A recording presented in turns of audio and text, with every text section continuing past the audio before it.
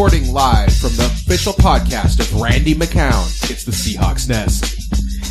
Randy, the little-known third McCown brother. Yeah, he played Texas A&M, dude. He's a footballer. And he's 40. I'd still sign him over Jay Cutler. Yeah, shots fired. Nice, I like it. So, we're back again. Another episode of the Seahawks Nest podcast, off-season edition. We'll start, as we always do, with some Seahawks news, and we'll start with the biggest piece of Seahawks news. Signing Arthur Brown, backup linebacker from the Ravens. No. That's the most realistic, but no. The pertinent news, Kevin. We want big news. Marshawn Lynch is wanted by the Oakland Raiders. This is everyone's biggest story from this week. Now, do we know, this is 95% possible this is true. Has Oakland said anything yet? No, this is all backroom, and Marshawn Lynch has come out and said that basically the media got a hold of this and blew everything up. But this is also Marshawn talking about the media, so yeah, he's going to say that they're messing everything up. Yeah, so a lot of people said that he came in and asked for his release. His agent, or the Seahawks said that he came in to kick the tires about something. What was it? I get the idea that he told them, like, hey, I miss football. And I kind of want to come back, and I might want to come back in Oakland. Can you guys help me out? And they said, yeah, we'll trade you to Oakland if they come to us with a realistic offer. I'm gonna bet that's what happened. There's no reason for us to release him. No, and it would end up being something for like a late round pick. Yeah, 7th rounder. I would take a 7th rounder if Marshawn Lynch wants to play in Oakland. It looks good for us if we say, hey, take this 7th round draft pick, which is basically nothing, right? Most NFL teams would give it up in a heartbeat for a running back as good as Marshawn. And we say, it's a show of goodwill. Like, you gave good service to us and you want to play for your hometown team. It'll show other guys that, hey, Seattle's an upstanding organization. You can work with them. They're not going to get nothing in return. They're not going to just bend over, but they'll be fair. They'll be just in their dealings with you. And he's being dealt to an AFC team. So it's not like he's going in division or anything. Yeah, if he was going to the 49ers, I might feel differently about this. Yeah. Sure, but like if they give a 5, 6, 7, something like that, that's all good. What about do you think Oakland's going to bite on this, and why haven't they yet?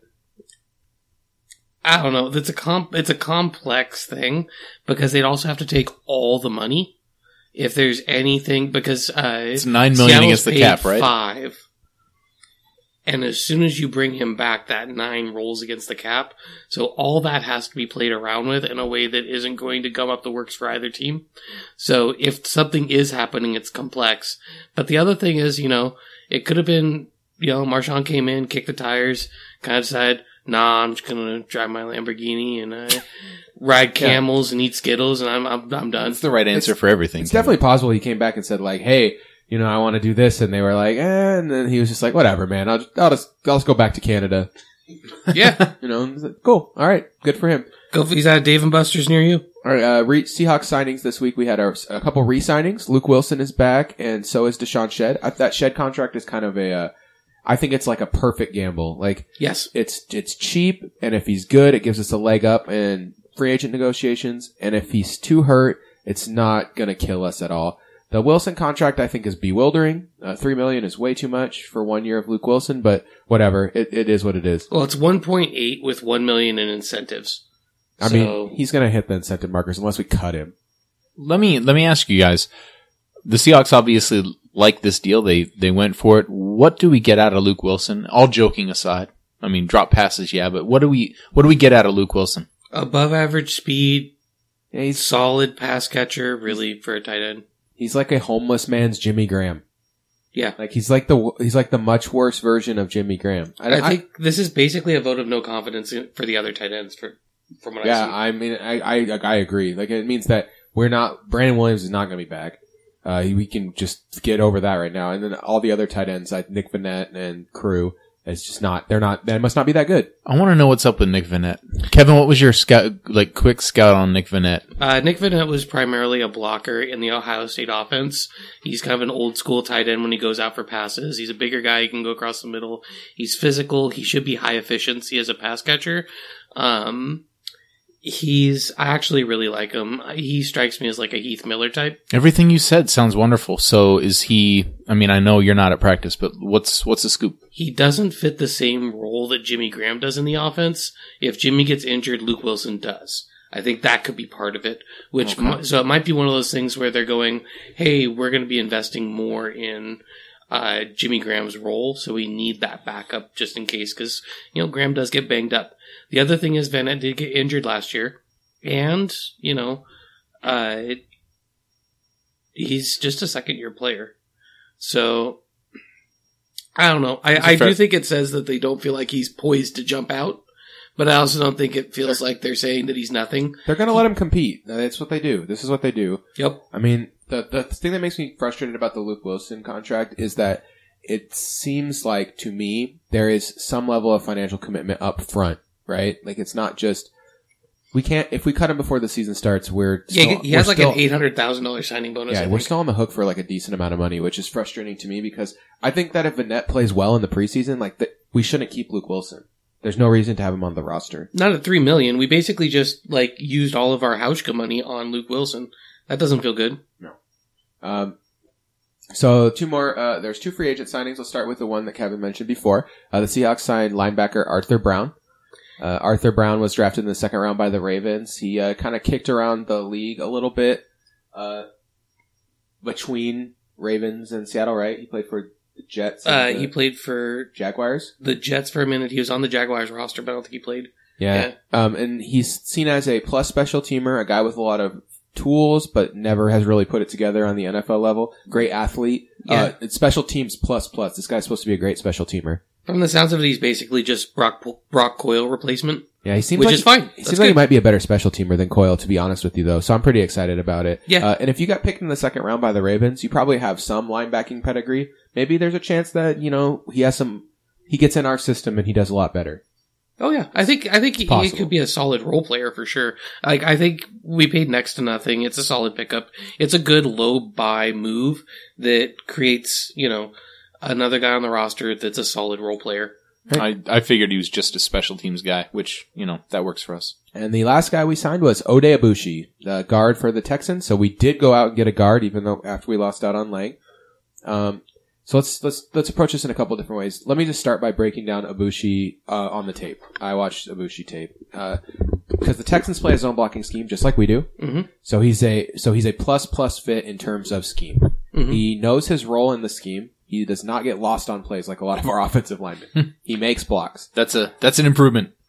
So Ode Abushi, I think, is a decent player.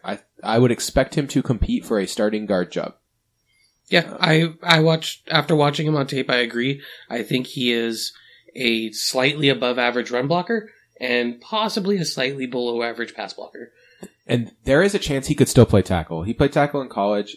He's really tall. He's 6'6". Yeah. I know he's been slotted into guard, but I think both him and Jockle could compete for tackle jobs with how bad we are at tackle. They are not necessarily guards, even though they are both guards last year. Can I give you a comparison? Roster. Go ahead.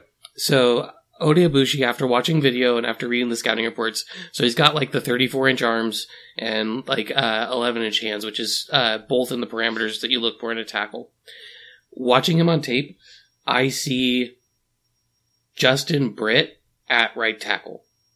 He's a little slow. His footwork isn't quite there.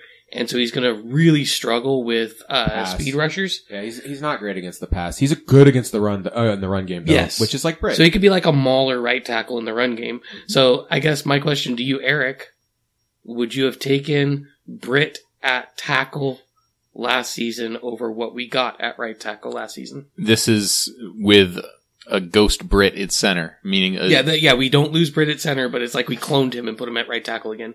Yeah, the old days. Absolutely, Kevin. Yes. Here's my problem with this. I'm not happy about that, but yes. It's an upgrade. I think Gilliam was starting to play well at left tackle, and then right before the season started, they were like, "Actually, let's put you at right tackle." And I think that threw that was the first domino that fell. That was really bad. I thought for a guy that he's got used to playing left tackle. He's been playing left tackle. We've been training him to play left tackle. He's never played offensive line before. He's another one of these convert guys. And then all of a sudden, at the very beginning of the season, actually, we want to go with Soul at left tackle, and you're going to kick out to right tackle. It's not surprised that it was an unmitigated disaster. I keep forgetting about Soul. Yeah. So I don't. I actually think Gilliam has potential to play either tackle position now. I would prefer him at left, though. Honestly, I feel like he was doing better as a left tackle than he ever did as a right tackle. I think if we go into the season with Jokel at right tackle or at left tackle, someone at right tackle or someone at left tackle and Jokel at right tackle, and we have Gilliam as a swing tackle and Ibushi pushing Ifedi and Glowinski, and one of those three is a swing guard. Ibushi would take the guard job from Glowinski today. I don't mean that to be offensive. I just think he's actually pretty good. Like, in the run game especially. I really enjoyed watching his film. Like, I thought he was solid. I think, I don't know, I watched a lot of Glowinski, and I think if he had someone competent on his left side, I think you could have seen a lot of the same things. But, either way, I think what we're saying is we have the potential for 3 pretty solid guards, one of which could be a swing guard. I mean, this is just like filling depth. We're taking these cratering black holes and making them spots on the roster where we could suffer an injury and not immediately go, oh, there goes the game. We have 5 NFL-level offensive linemen on our team now. Like, Jokel, Glowinski, Odebushi, Britt, and Ifedi, I think are all NFL-level offensive linemen. Yes, I don't functional. know. The thing that's bad is that none of them are, like, true great tackles. I don't know where you put anyone outside of Britt. Like you have... Right. There's definitely going to be some shaking where they're going to have to shake the tree and figure out where everyone fits well. I think it's Britt and Glowinski at positions, and everyone else, they have to shake it out. My biggest problem is that, okay, you shake the tree and you try to find where everyone fits. Do I trust Tom Cable to figure out where everyone fits? And my answer to that is a hard no. I don't trust him to figure out where everyone fits. I don't think he's that great of an offensive line coach. I bet at the end of the season, we have a great running season because the talent level is so much higher that I think that the running game and the running blocking will really benefit. But I would be surprised if our pass blocking wasn't a dumpster fire again. I think if another NFL level tackle is found, then we could see some slightly below average pass blocking. Which is an improvement off of last year. Yeah, we're talking like somewhere around 20th in the NFL. Because I think Jokel has shown that he can be a functioning pass blocking left tackle. Right, if we have Ryan Ramczyk sitting there at the end of the... Well, I mean, here's the thing. All those offensive tackle prospects are falling. Yep. Like, every draft board has them now to the point where we could pick any of them. Now, is that based on their ability? Cam Robinson's like out of the first round now, so we can get him if we want. Is that from like other like cornerbacks jumping up? It's the fact that this draft is really deep in defensive players. Really deep. And like really talented. Like there's good defensive players. So, I mean, and a lot of teams now, they've realized like it's not worth it to reach for guys that you don't really need. Like it'd be better to have a great cornerback than an okay offensive tackle if you actually even if you need an offensive tackle more.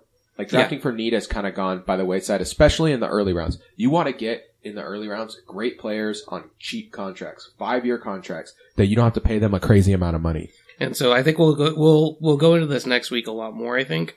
But if one of those three tackles falls, we're talking about a right tackle of the right now and a left tackle of the future. Yeah, and maybe we have to just throw him into the fire and he'll be like a mediocre left tackle right now. But, and I think Ramczyk and Bowles could both do that. Right. I think Jokel would be a better left tackle than Robinson right now. But let him compete for it. Let him compete for it for sure, exactly. Right. But that does give the roster 2 actual tackles.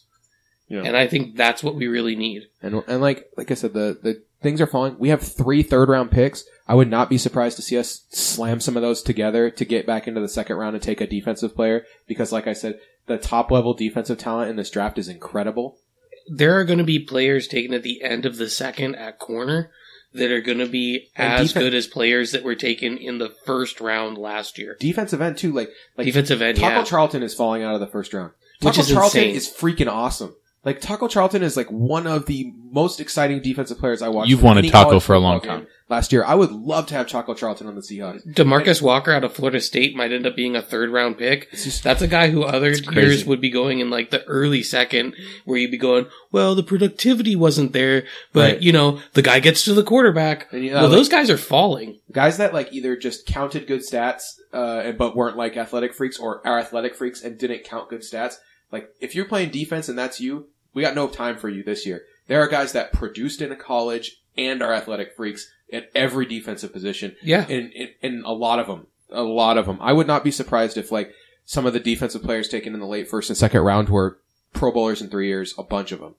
Like this is a great draft for defense. I'm really excited. I'm hoping that we end up with like Taco Charlton or something like that, because I would be really pumped to have a player like that on the Seahawks. Yeah, I think there's going to be some defensive tackles and stuff that are going to be in the mix in like the 3rd round. A lot of like your plug and play, kind of disruptive, more good in the run game. Like last year when Jaron Reed fell into our lap, that's a guy who would have gone a lot higher in previous years. Well, you're going to get even more talented players falling even further. Yeah, Jaron Reed would go really late in this year's draft. Like he would go like a full round later. Yeah, and he already fell a lot. So yeah, it's just I think it's a really, really fun draft, especially if you're looking for defensive talent, which the Seahawks are. Yeah. The Seahawks probably need one more defensive lineman to rotate through the line, and they probably need one cornerback and one linebacker. I think they got the linebacker, to be honest with you. I'm not 100% sure we need another linebacker now. Well, who do they have? We have Bobby, KJ, Arthur Brown, and Kevin Pierre-Louis. That's the whole linebacking core. I think we have one more. We have one more guy. I can look it up. Just give me a sec. And so it would be nice to add somebody, in maybe the 4th round that could compete, come in and give a spark. KPL hasn't stepped up the way we hoped. Oh man, don't forget about Dewey McDonald and Ronald Powell. I don't even know who these people are. So like I said, these guys are on our roster though. So, if one of those compensatory picks or something gets thrown in on a guy. I want to use those. We can trade compensatory picks now. This is like true. It's my new favorite thing. But if we've spent a 5th round pick on a guy who seemed like a promising young linebacker, how would you feel about that? Good. Another thing about getting Jocko for 1 year, I just want to go back to and getting Eddie Lacy for 1 year and all these 1 year. People are saying, why are we signing all these guys to 1 year contracts? 2 reasons. One, if they do good, if they overperform and they leave, that's fine. We get 3rd round draft picks for them. They could be traded. We get 3rd round draft picks and they're tradable picks now. It's not like just, you get this end of the 3rd round compensatory pick and you have a bunch of them and you're the Ravens. That's how the Ravens have built their franchise. Yep. Is they just get all these compensatory picks. Well, now you get all these compensatory picks and you can use them to move around in the draft. And so if the Seahawks, like let's say Eddie Lacy burns it up this year, 1,600 yards, 15 touchdowns. He has a career year and we are not going to pay him $12 million a year. That's ludicrous. So he leaves. Oh well, we get a 3rd round pick for nothing. We didn't do anything. We didn't have to do anything. We signed a guy for a year. He was great, and now he's gone. If Luke Joeckel turns out to be a great offensive tackle, and we just can't find it in the budget to re-sign him, oh, that sucks. We can't do it. But we get a 3rd round pick. It's like these things are fine. Well, and if we sign him and pick up, Robinson or Ramczyk or Bowles and put him at right tackle for the 1st year, then he could leave. We get a 3rd round pick. We boot the rookie over to left tackle and pick up. You could get right tackles in the 2nd, 3rd, 4th round. Yeah. Like that compensatory pick for Joeckel could turn into the right tackle in the future. And the last thing here is that this is how you end up building a really good franchise. Is the Seahawks. Eddie Lacy said, I got equal offers from the Vikings and I got equal offer from the Packers. All 3 teams were willing to give me at least this much money. But I picked the Seahawks. And when you become that desirable free agent destination, either because you have a great culture like the Seahawks, a great team culture, or you are living in a really good place like Miami, okay? Like you become that great free agent destination, right? People want to go here. There's no there's no income tax in Washington too. So when you come to Seattle, you make a little extra money, right? You don't get your income tax. You get to practice by a lake, people like that. So that's how you build out your franchise though. You get those guys to come in that maybe wouldn't have before. Like it used to be hard to get people to come out here, and now it's kind of easy. Eddie Lacy says, I choose Seattle over the frozen tundra of the North, and that's great for us. And that those compensatory picks, all those things, they add up. It's all these little things that are adding up to why the Seahawks year after year are competing for division titles. Well, we're always building for the future. It's not a let's buy in 1 year idea. It's always with the future in mind. And that's frustrating when you look at the offensive line of last year, because it's like these guys are going to grow, and it's like, well, make sure we have that window. And you got to credit Pete Carroll and John Schneider that they are always trying to keep that window open a little longer. But I guess, Kevin, I want to fire this question to you. As far as our offensive line goes, let's say we take a tackle in the first 2 rounds. Are we going to cut one of the guys, one of our offensive linemen now? Bradley Soul will not be on our roster next year. Bradley Soul's already not on the roster. But I mean, I have a feeling they're going to bring him back for training camp to compete.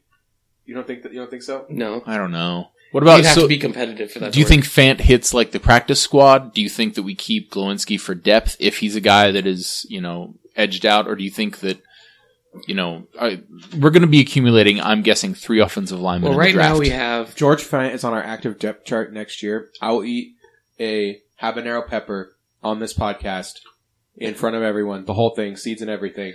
I don't care. There's no way he starts the season on the roster. He might be on the practice squad, but if he's on the active roster day 1, like 10 guys got hurt, and I'm going to want to eat a pepper anyway. to forget the pain. I think the other one is Odiombo.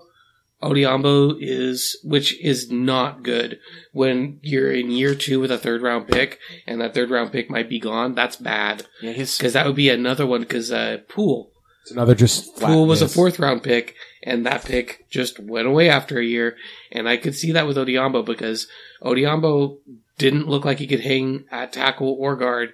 Granted, he was coming off injury, but right now we have for sure 3 guards in Joko, Glowinski, and Ibushi. And we have 2 tackles in... we have Glowinski, Afedi, and Ibushi at guard. We have Joko and Gilliam at tackle. And going in with Gilliam as your 3rd tackle is not a bad situation. So I'd agree with that.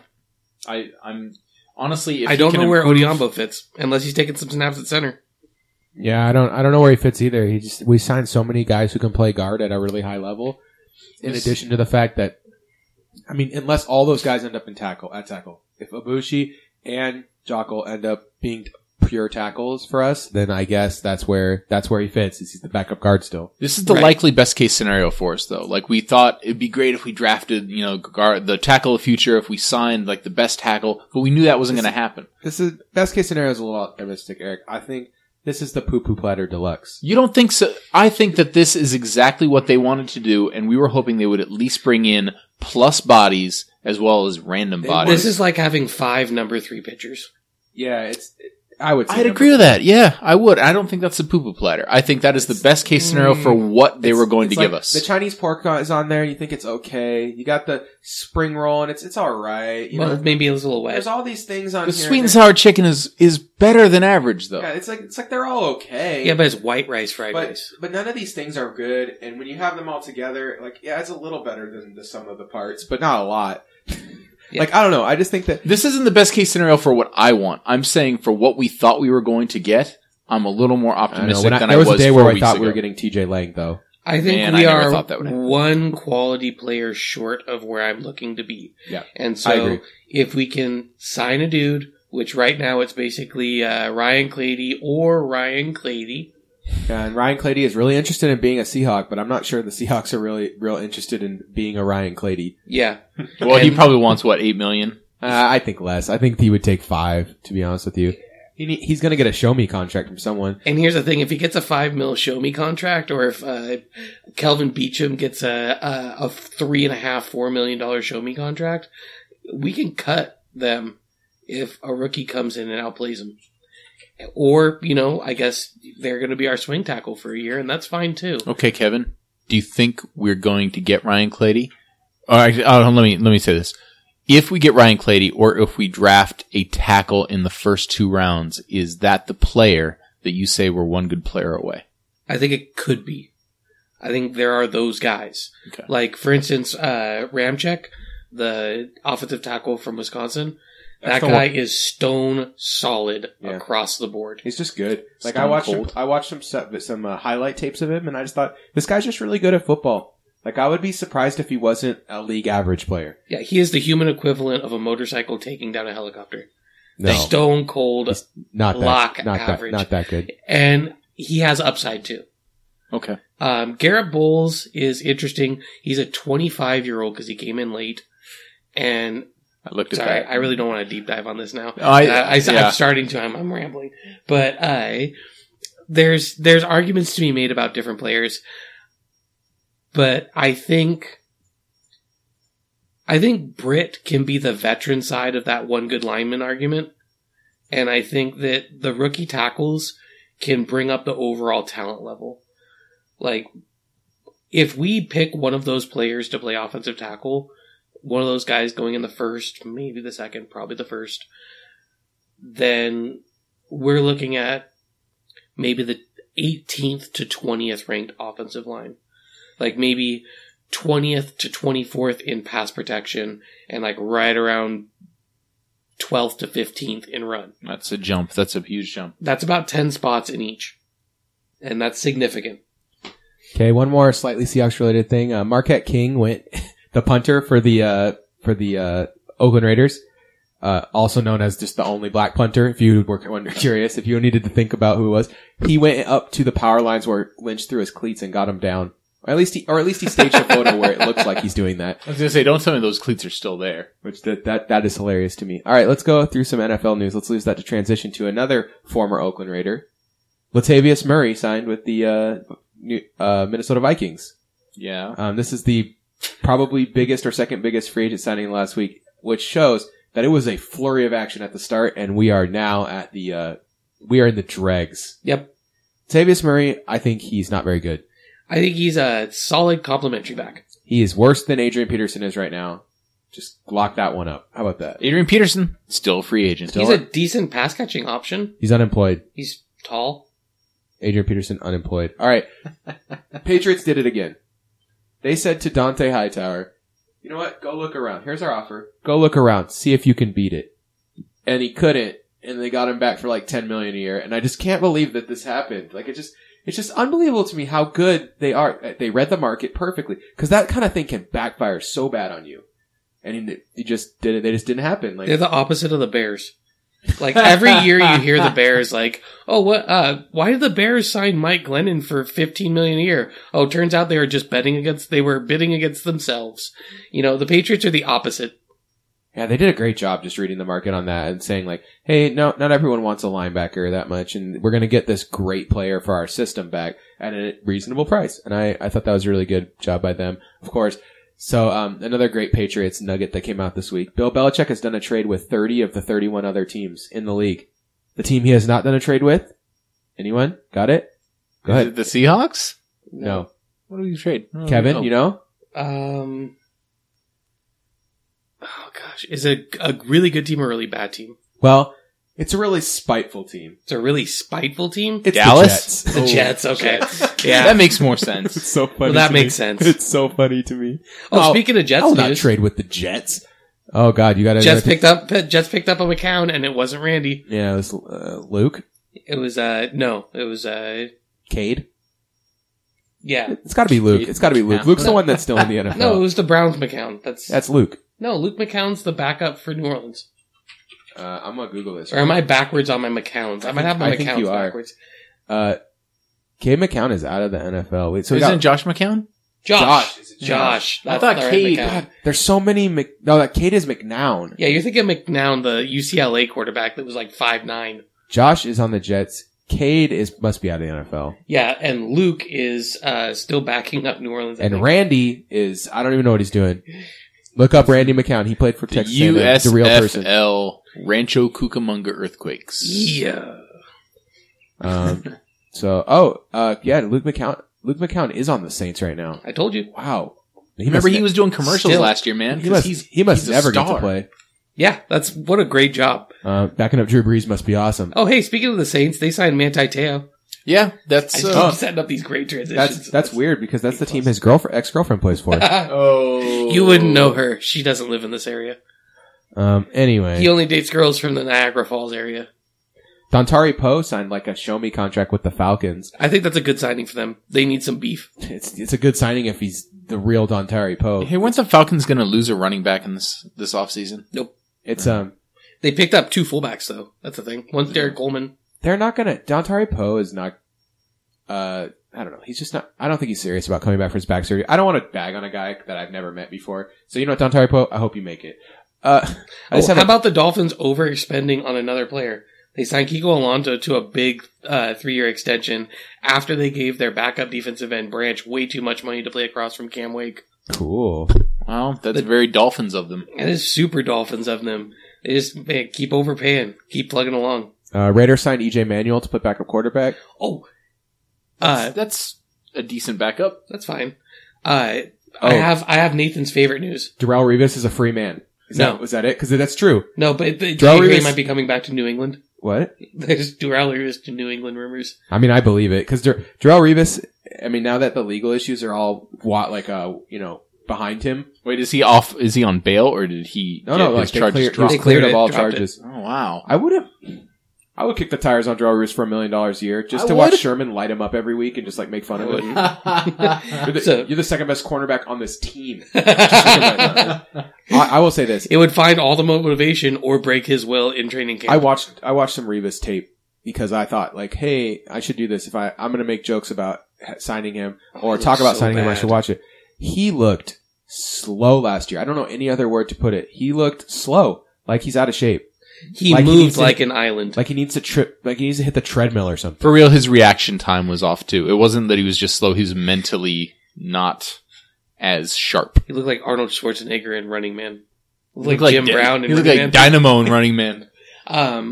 So Rams got Connor Barwin? Nope, still not your favorite news, though that's an interesting signing. I do think that is interesting. Like, do they need another pass rusher though? Like, what a huge waste of money, in my opinion. I thought Jeff Fisher was gone. They lost Haynes. Haynes went and signed with. So now they only have 3 good defensive ends. Like, I don't know. It just seems. Well, that's 3 more good players than they have in the other position. I don't know.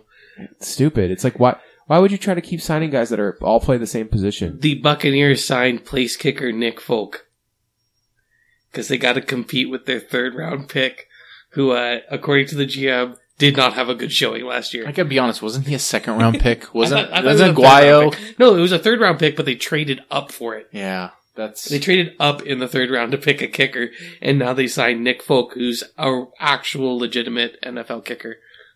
All right, you ready for one last interesting thing? Okay. If Leonard Fournette gets chosen 8th in the draft, as he's being mocked in a lot of drafts now, as rising into the top 10, he will be the 9th highest paid running back in the league. I think that just shows like people have realized you can just kind of. There's like a few running backs who are worth the money, and then all the other ones, they're just all kind of the same. They're like it's the gradient is like not big enough. You know, there's not a big enough difference between running back 10 and running back 30. There's not a big enough difference. What you're trying to do is assemble a set of skills. Yep, and you can do it with like 4 different guys if you need to. Actually, this is kind of why I like the Eddie Lacy signing so much for us because I mean he has every down back potential, and if he's not good, I mean we can just throw him out there on goal line sets and turn him into a bowling ball. You know, it's not. Even though I do think he's kind of not a tough runner, like that, I think that's actually like his biggest weakness. Just fall forward, Eddie. No, but we have some road graders on the offensive line now, and if he gets behind that, I mean he's a smart enough runner. He'll pick up yards if yards are there. All right, Kevin, is your prediction of my favorite story that the FBI got Tom Brady's jersey back? No, my prediction was that you'd love the fact that the Buccaneers signed a kicker. Oh, yeah, they did. They sure did, because Roberto Aguayo sucks, so they had to go, they had to actually go sign a kicker to deal with that. Good job by them. Way to go. Because if there's one thing that, if there's 2 things that Nathan likes, it's kicking a team while they're down and kicker related news. Yes. Nick Folk, man. That's who they signed, right? Nick Folk is the person, if you were listening. Wow. I can't believe I got that off the top of my head without really, listening to me say it 4 times on the podcast already. All right. So anyway, let's get out of the NFL news because it was a slow week. So if you would like to support the podcast, find a friend that doesn't listen to podcasts. Maybe they listen to like an old beat up AM radio and they're, talking to Softy in the middle of the day. Nah, Softy's not in the middle of the day anymore. No, they're listening to John Clayton in the middle of the day. Ian Furness. And then you're just like, can't take it Looks anymore. like a goose. You think they should curate their content. You think they should pick something new. Well, show them how to listen to a podcast and have them try our podcast. And if you do, post about it on Twitter with the hashtag #TryPod. That's it. That's Hashtag TRYPOD. And and then also you can support us at patreon.com/SeahawksNest or give us a 5-star review on iTunes. That actually helps a lot more than you think. It gets us trending in the sports and entertainment stuff, and then we actually show up faster when people search for Seahawks and stuff like that. So thanks for your guys' support. We actually, there's been momentum in this, so I'm just kind of repeating the same stuff over and over, hoping more people will do it. Yep, that's it. Anything you want to add, Kevin? No, looking forward to this movie. All right, you want to talk about a movie? Let's talk about a movie that how do I begin to describe what we are going to be talking about? Are you deciding on a movie right now? Is that what you're doing? I maybe want to change from my original plan. Is it a movie Kevin and I have both watched? Well, I wasn't sure. That's kind of why I'm moving away from the old one. So, Usually, you kind of kick the tires before we record. All right, well, let's just go with this then. Let's talk about a movie that a movie about Sting's best friend. Wow, another Paul Verhoeven classic. I wanted to go with the 80s action movie this week, really bad. And so let's talk about a movie starring Sting's best friend. Wait, is that why you watched Running Man? Okay, we'll go back to this then. Let's talk about RoboCop. Excellent choice. Let's talk about RoboCop. Let's talk about RoboCop. Okay, here's an Irish cop, Rob O'Cop. Here's what I love about RoboCop. Okay, is the violence in this movie is horrifying. Oh man, it's so it's beyond over the top. It would not go in today's theaters. But the fact of the matter is the violence is so crazy, but it's like winking at you. It's like Paul Verhoeven's like, "Hey guys, check this out." They have everything except for the drive-in totals. I got something for you. And they just wink. Like the scene when they're in the boardroom and that robot just lights everyone up. No, wait, that is that's one of the earliest scenes in the movie. That's like the goriest scene, the first gory scene in the movie, right? Yeah, right. That's also the scene that they're riffing on in Dogma. I mean, it's insane how gory that scene is, though. That robot is, like, murdering people. Yeah, Ed 209 just turns that guy into hamburger. That's the most interesting part about the movie is it is all of the 80s action movie violence, but it does not hold back on just what that would really look like. Like, at first you're like, wow, look at that scene. And then by the end of it, you're just in like, oh my lord. I'm trying to think. And I think that's very much on purpose and what he's going for. There's that. There's the guy's kneecaps getting shot off. There's, of course, Peter Weller's character before he is RoboCop getting just, tortured with a gun. There's my favorite scene, the would-be rapist getting shot in the weenus. The Johnson. In the Johnson, in his wee-wee. There's that. There's, of course, Kevin, the scene where, the guy falls in the toxic waste and then gets hit by a car. That was one of my favorites. And those are the ones that are coming to me right now. They just wanted to make sure you didn't think he was going to become the Joker. One of my favorite things about this movie is Kurtwood Smith as the bad guy. Yeah, that's Boddicker. For those that don't remember, that's the dad from that 70s show. Red on that 70s show. Yes, he's so good. He's so good in this movie. He's smarmy. He's evil. Yeah, he's so good as the bad guy. And there's so much murdering in this movie. We've already done a Paul Verhoeven movie. We did Total Recall. Yes. So we talked about how his movies usually have like a subversive message. So what do you guys? Well, I can tell you what I think, but what do you guys think? What do you think he was trying to say with this one? Well, I think the first statement he was trying to make is the one that we already talked about, which is that he was trying to make the statement, yeah, you like all this 80s action violence. Yeah, here's what it looks like. Yeah. Digest that. I mean, it originally got an X rating. He had to scale it back. So do you want to hear this is a scaled back version. Do you want to hear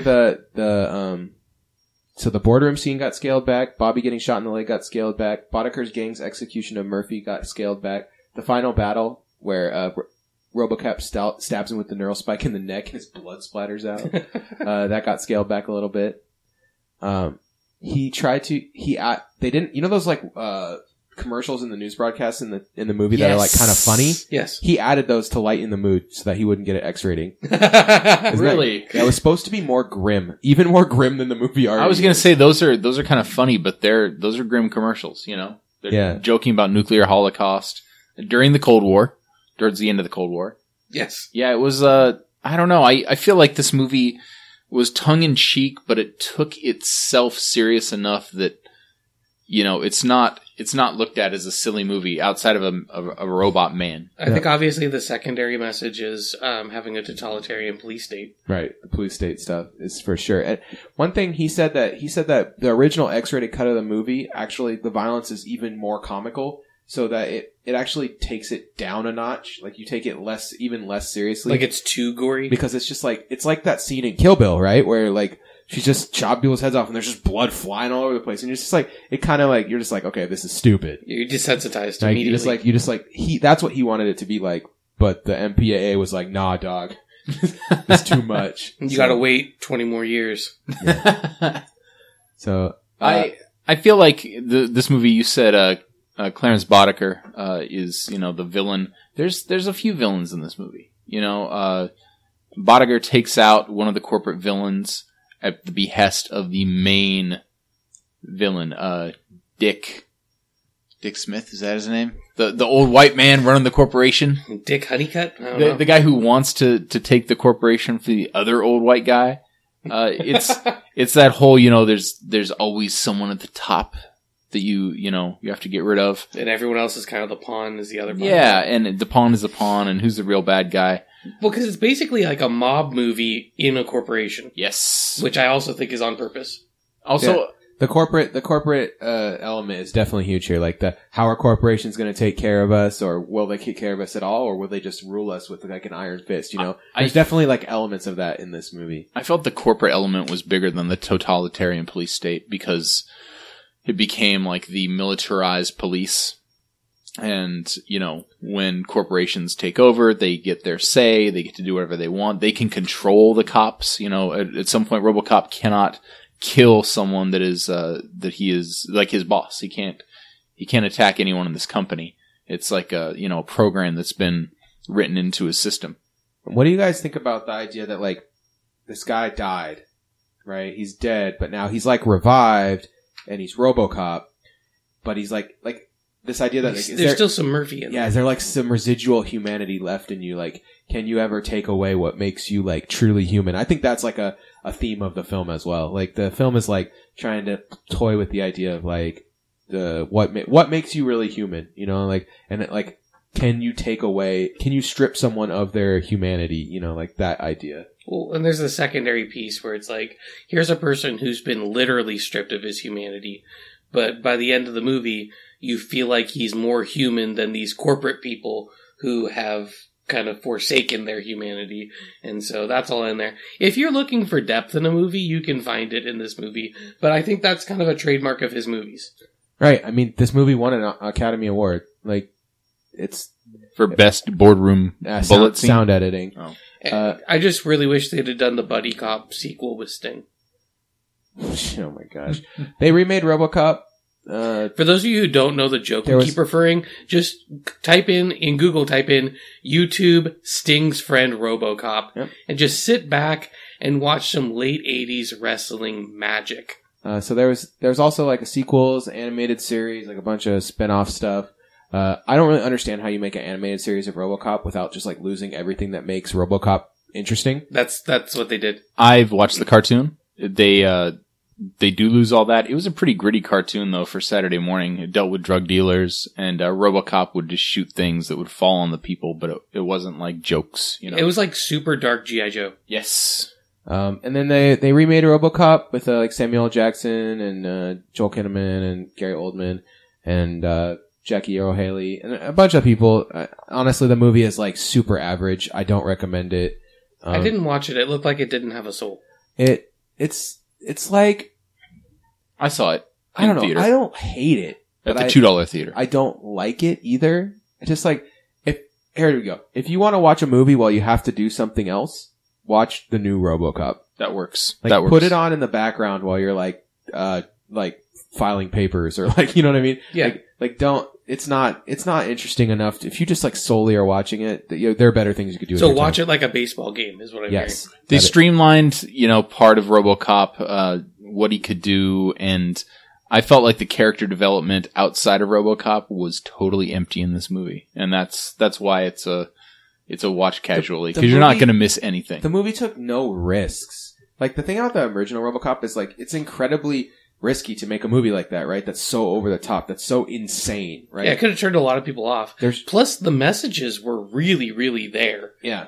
But I mean, this RoboCop, it's like RoboCop boring edition, like the one thing that stays is like, is he still a man or is he, a machine? Like, does he still love his family? Like all that weird, that element's kind of here, but the what makes a man thing, but everything else is It's gone. the woman in his arms. And Sorry. Nice the given. whole like over the top violence thing's gone too. It's just it's an 2010s action movie where no one ever bleeds, so they can make it PG-13, and it's just snap cut, so we never focus on the action. Yeah, just vanilla. So yeah, that's So I was right. It doesn't have a soul. I'm glad that you confirmed that for me. it makes me sad though, because The first one's Because I like Joel Kinnaman. That's why it made me sad. the first one's good, and I mean, I don't know, the guy who made Narcos made it, like that should be good. Like Narcos is awesome, so I don't know. I think that there's just too many restrictions. When you're trying to make, Hollywood's trying to make these movies now where you make like $250 million. Like you can't hit a home run if it's rated R or if it's too. And we're seeing a little bit of a revolt against that. That's when you see a movie like Deadpool really succeed, or stuff like that. That's people pushing back on that. Or you see a movie really fail that you thought like, oh, that's an old school Hollywood movie that would have just crushed it. It's like, well, yeah, people are like, I don't think anyone's seeing Pirates of the Caribbean this summer. God, I hope not. I'm so surprised they're still making that. And I mean, I think that movie's the perfect example of like the way people are revolting against these Hollywood event movies that they keep just churning out. Yeah, there's so many. For a long time, they rested on a lot of these nothing movies. And I feel like over the last few years, we've started to break out of that. You've started seeing, hey, here's like an interesting musical, or here's a movie that's just going to be hard R. And if you don't want a hard R, then don't go see it.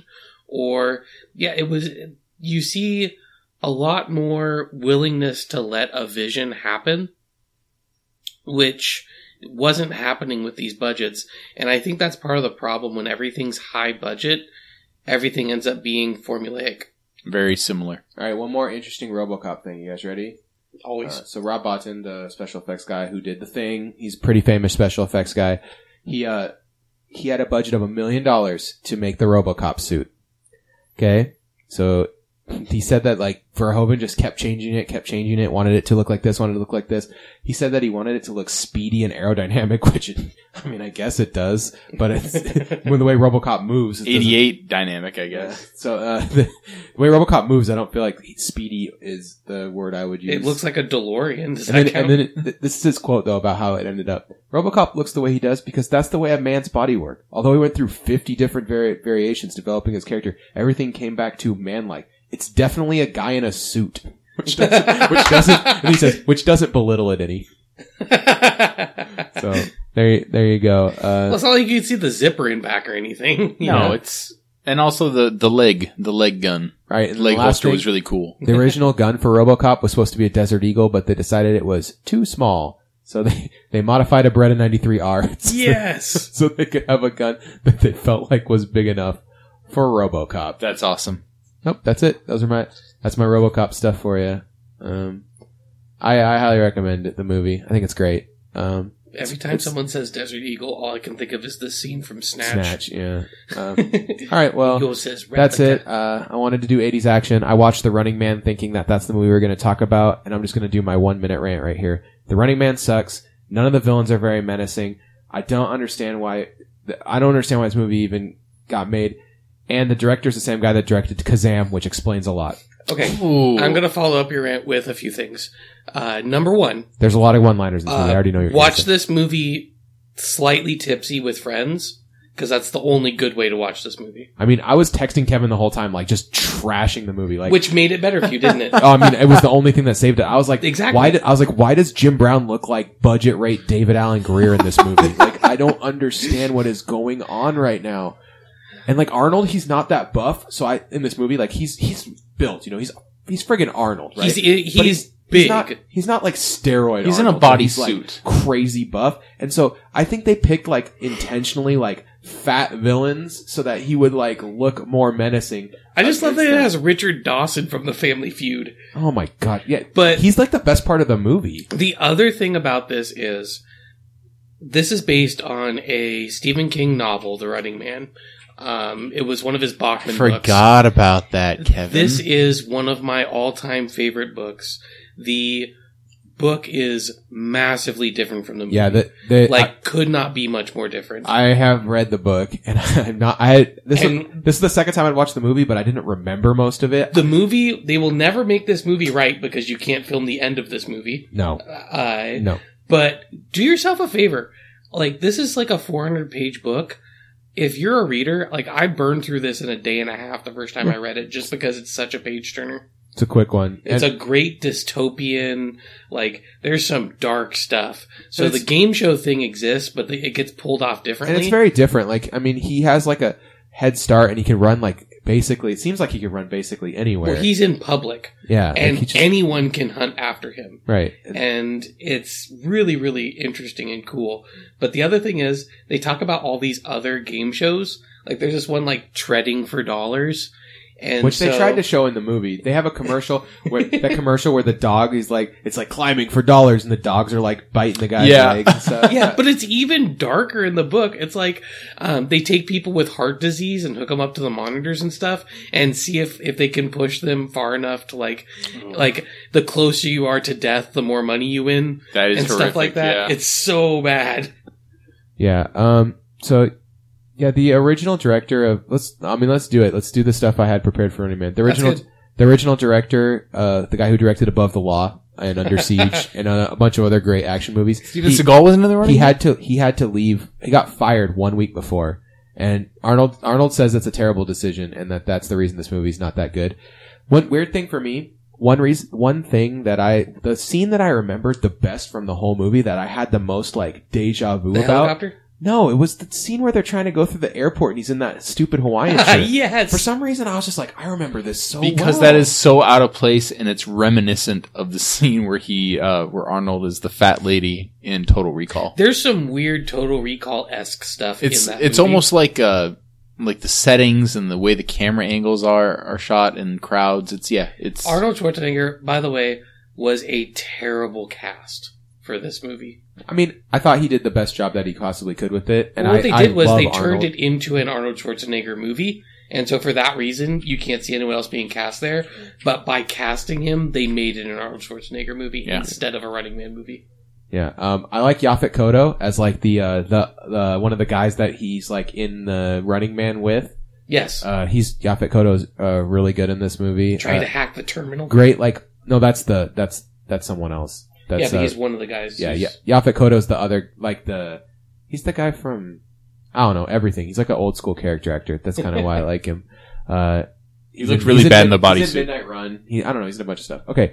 And then, so this movie though, I just think, I don't know. It has a 61% on Rotten Tomatoes, which I just don't understand at all. It's It's stupid 80s, and man. fun. Yeah, and I'm sure like It's Siskel not and or good. Ebert were like, one of those guys was like, this is good fun and no one cares. Like, I can think of 3 good things about this movie. Sub-Zero. Richard Dawson was great as the Mao. villain. Arnold Plane Zero. Schwarzenegger said a bunch of really stupid lines, and the female, really and bad. I thought the female lead was really good looking, especially for a woman in an 80s movie. Because usually I watch 80s movies and I'm like, man, her hair is terrible. Like, why is it so frizzy? You know, man, this is a really skinny white chick with no butt. Yeah, but I was like, she's all right. Yeah, good job, She Arnold. actually looks like a person Arnold, who exists. you're pining after a person who's cool. So yeah, I don't know. The world building in this movie is actually not that bad. Shockingly, no. Which like, where they like have him in the jail and the guy's head explodes and stuff. It really builds up like, oh, this is a bad place, Though, I mean, partially they just ripped off the world building from Escape from LA. This movie basically came true. And here's the reason I watched That's partially true. Is it's set in 2017, the movie. So I was like, oh, 2017, it's perfect. But the movie was so bad I didn't want to talk about it for 30 minutes. I'm glad we talked about it for 5. And I think that feels like the right amount. I think that's about all I can take. Yeah, that's... All right, so if you want to see Jim Brown look terrible and Jesse Ventura be on steroids, check out The Running Man, 1987. If you want to watch an actually good movie, watch RoboCop. Anything else you guys want to say before we get out of here? No, I think that's it, man. All right. Well, for love letters, mail bombs, whatever you want to send us, credit card numbers. Only mail bombs if it's the song by the Circle Jerks. Send them to podcast@fromthehawksnest.com or send it to @SeahawksNest or find us on Facebook and message them to us.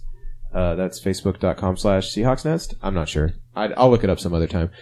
For Kevin Garver, for Eric Ronevec, I'm Nathan Santo, and we'll see you next week. Go Hawks. Clean zero.